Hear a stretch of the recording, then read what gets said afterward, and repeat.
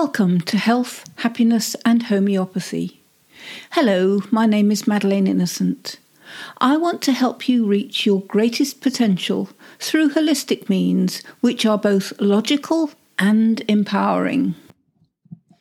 This podcast is about genes, epigenetics, the germ theory and the terrain theory.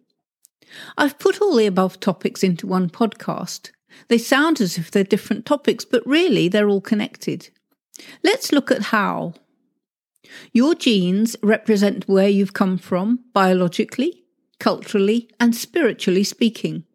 You can easily see that from the biological perspective, as you have certain similar characteristics to your parents and ancestors. These characteristics can't be changed. If you have brown eyes, you can't change them to blue. What is less obvious is that you also inherit traits from your culture as well as those unresolved emotional or spiritual characteristics of your parents and ancestors. However, these are not fixed. They can be changed. They can be changed or resolved because they are simply an expression of your inheritance. This applies to everything, including your health. Let's say your mother had bad arthritis and your father died of a heart attack. At about 40, you start to develop the beginning of these symptoms. Enter epigenetics. Epigenetics originated circa 1940. It considers everything that contributes to poor health. No stone is left unturned. Essentially, epigenetics is the study of how the environment affects the individual. The environment can be roughly broken down into three subheadings: diet, lifestyle, and healthcare. Chances are that you're eating the same food your parents ate. We know food has a huge impact on health. By learning about nutritious food and changing your diet accordingly, you could find all your symptoms clearing up. So genetics was only the expression rather than the fixed pathology. We know that immigrants tend to develop the typical health issues of their new adopted country rather than those of their parents and ancestors back in their old country. The impact of their new environment affects them. It can even be when they're consuming their traditional diet, as so often happens. The impact is energetic. Let's consider a child who's not fed a nutritious diet that supports natural growth. They're not likely to develop into healthy adults. All manner of problems are likely to develop, yet this has nothing to do with genetics. What about a child who is traumatized and doesn't receive the loving support of a parent to help deal with it? A single incident can change the course of that child's life. Multiple traumas can have a much greater impact. This has nothing to do with genes other than the way it's expressed, and everything to do with the environment. These examples don't just apply to us. They are as relevant to all animals, even plants, as they are to us. For example, sharing love, respect, and appreciation for anyone encourages their zest for life and their reason for being. Singing to your plants is known to increase growth and yields. There's often no need to fix the problem beyond the obvious either. Once somebody feels loved and appreciated for who they are, they discover how to fix their own problems.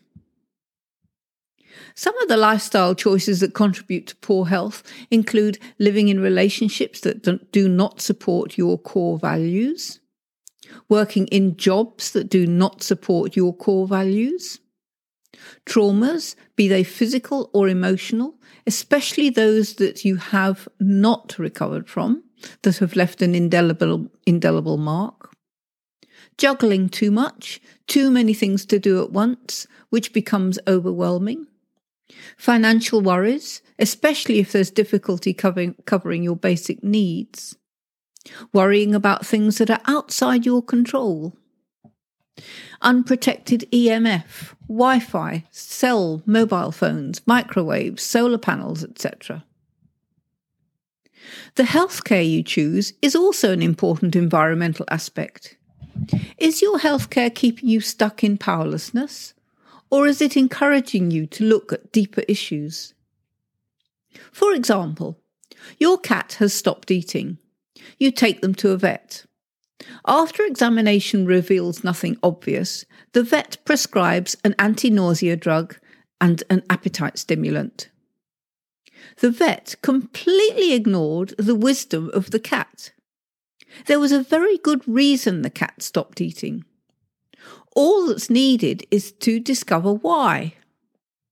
Those drugs simply perpetuate the problem, and the next time the cat shows something is wrong, it's likely to be much worse. If the vet had an open mind and liked to consider causes, then they may have looked at the diet, or asked about the cat's lifestyle, or asked about any recent changes in their life, all in line with a critical thinker and the principle of epigenetics. If vets and doctors don't consider causes, then it's down to you. Consider what a natural diet is for whoever is your object of concern. Consider whether their lifestyle supports their natural tendencies. For example, dogs need companions, being a pack animal, and need to have daily exercise. Have there been any changes, either internal or external? Consider the physical effects, but also the effect that is not so obvious, the unseen effects, emotional or EMF, for example. The holistic approach to healthcare likes to look at the whole. Not every practitioner is on board with all aspects, as they can be largely focused on their speciality, or they may not know. So you still need to be aware where potential problems can lie. Perhaps the practitioner rules out all environmental factors after a close examination. They feel the problem lies at a deeper level, perhaps from a past trauma, fright, injury they never recovered from. Their treatment is to restore the health of the immune system, so now the patient can restore their own health. That's how real health works, not by suppressing the natural expression of what is obviously a struggling immune system. People need to be part of their healthcare rather than to put all their eggs in one basket and rely totally on the practitioner of their choice. People need to understand what affects their health and take the necessary steps that only they can take. In addition, they need to feel free to question their practitioner. The epigenetics model is truly a powerful tool for everyone to use. Now let's move on to the germ theory. The germ theory is based on the idea that external factors invade the body, generally organisms that are too small to be seen, such as microorganisms. Louis Pasteur, a French chemist, put forward this idea, although he later retracted it. Joseph Lister, an English MD, and Robert Koch, or is it Koch, an influential German physician, expanded this idea. This was in the 19th century when the typical medical practice was crude and unhygienic. Cutting, burning and poisoning were the order of the day. You could say that not much has changed, but perhaps there is a little more finesse and a lot more hygiene. The idea of the germ theory was attractive, as there was no need to consider anyone's role in their health. It meant that the medical industry had all the power. Your health was in their hands. That attractive idea appealed to investors who could create medicines and sell them. For some reason, the idea of not taking responsibility for one's own health is attractive to people in general, as well as to those sniffing out a great way to make a fortune. People are mesmerized by the idea of a complicated procedure that costs a lot, in favor of a simple solution that yields better results. Tell someone they can resolve their cancer by changing their diet and lifestyle, as many have, and chances are they'll dismiss it with a preference to undergo chemotherapy, a poisonous procedure in itself. Then they will continue on with their previous diet and lifestyle and are surprised when the condition returns. We are strange creatures. Einstein's comment that you can't solve a problem with the same consciousness that created it should be taught at elementary schools. We know now that the germ theory is old hat. We know that the idea of killing off bacteria, viruses, fungi, etc. doesn't work in the long term, and often not in the short term. We know now that your microbiome is made up of at least 10 times, and some say 100 times, the amount of your own cells, of bacteria, microorganisms, germs if you like, and that when you deplete them with drugs and antibiotics, your health suffers. Change is happening as people come to realise this, but it's slow. New ideas are resisted at the very core of society because it threatens those who are heavily invested in the old ways. But it's inevitable. There's always progress. New generations inexorably move society onwards and upwards, even while the previous generations try to hold it back. The terrain theory puts your responsibility for your health back in your hands. It's not unlike how a gardener views growing plants. A true gardener understands a healthy soil is teeming with all manner of organisms, some visible, some not. They encourage more by building and spreading compost, by mulching to preserve and protect these organisms. The soil is rich, retains water without being waterlogged, and grows healthy plants rich in nutrients. The crops are naturally resistant to disease. This is an organic garden at its best, where nature is in control. Compare this with a factory farmer. Their soil is lifeless, with no organisms, with no ability to hold water. The plants gain nothing from the soil, other than stability, to grow vertically. Everything has to be added and sprayed on. The crops are vulnerable and have no resistance to disease. They look good but are nutrient deficient. There's an old saying that the West has never been so well fed and yet so undernourished. And this is why.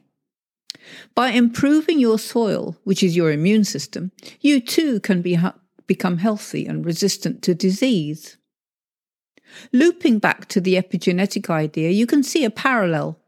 The terrain theory tells you to look after your own health rather than blaming pathogens.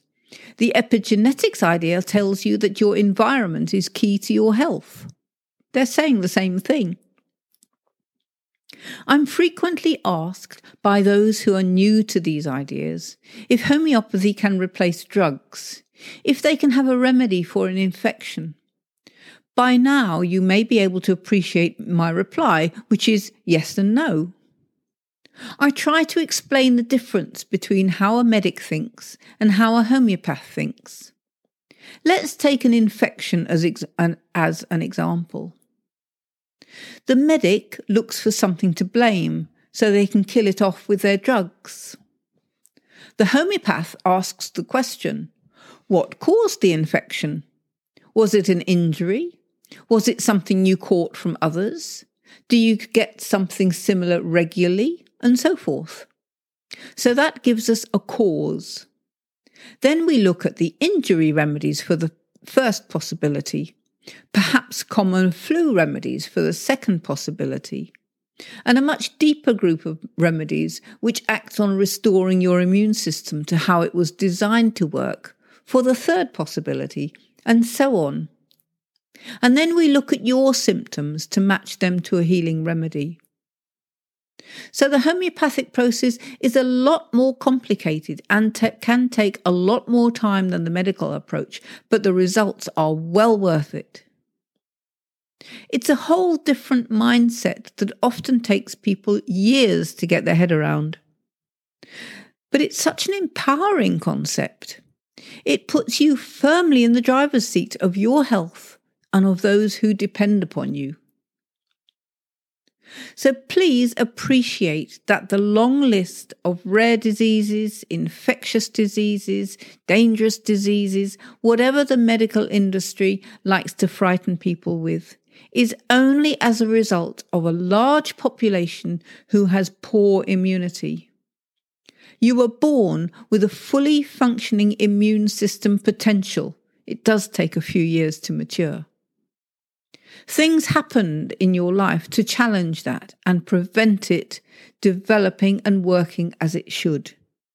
But you can reclaim that. Till the next time, good health.